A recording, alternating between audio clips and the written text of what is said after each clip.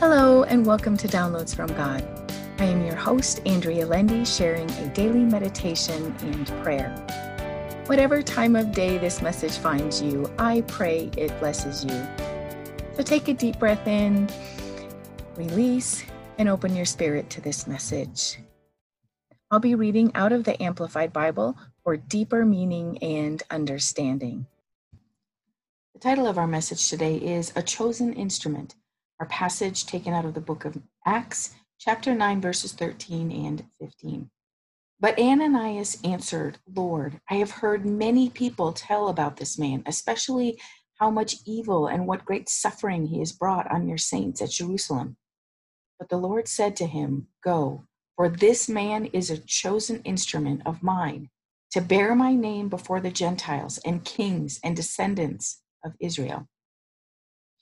Well, have you ever answered, but Lord, has God ever asked you to do something that you didn't want to do? I mean, you really, really didn't want to do it? Well, before Paul became a soldier for Christ, he was out persecuting Christians, as we know. I'm always amazed at his story. The Lord had to blind him to get his attention. He didn't eat or drink for 3 days. Some of God's saints were asked to intervene. Ananias was a disciple in Damascus that God was going to use to change Saul into a disciple. However, Ananias didn't want to go. He was afraid. He knew that Saul had been responsible for persecuting many Christians, putting them in jail and worse.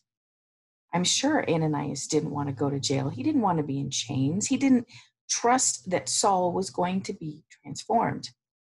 However, the Lord wanted to use this man. He was going to fill him with his Holy Spirit. He wanted Saul to be his missionary for the Gentiles, us.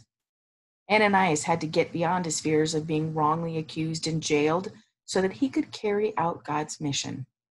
I am sure it was difficult for him to go to the house that Saul was staying in, lay hands on him, heal him, and be the caveat that would grant him the gift of the Holy Spirit. After all, Saul didn't deserve it. He didn't deserve the grace that was being offered. He didn't deserve the gifts of the Holy Spirit. As Ananias was obedient to God, the rest of the world would change. We would be entitled to be grafted into the fold. We would be given the gift of grace, forgiveness, and wholeness in God's sight. One small yet courageous act by Ananias would change the world of yesterday, today, and tomorrow. Today, I choose to be obedient to the Lord's calling and pray for the strength to carry out his plan. May you find encouragement in being obedient to God and the lasting effects that your action of obedience may have on all future generations. Let us pray. Oh Lord, my God, thank you for teaching me about obedience. Thank you for showing me that obedience to you, even when uncomfortable, can have a lasting effect on all future generations. Thank you for showing me that you will protect me as I am obedient to you. Strengthen me and grant me courage so that I am able to carry out your will for my life. Help me do as you ask without wavering, Lord. Help me care for others so deeply that I lose my own self-interest. May you light the path and guide me, Lord. Guide me past my own desires and lead me to you. May your will be done always. Help me bless someone this day, and thank you for hearing my prayer. The whisper I hear from God is, I am preparing you for my use, my child. And my response, help me be obedient to you in every way, Father. Amen. Thank you for listening to Downloads from God. Subscribe for all future episodes and feel free to share this podcast with others.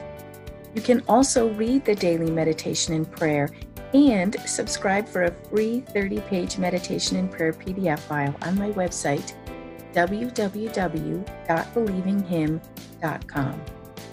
Thank you.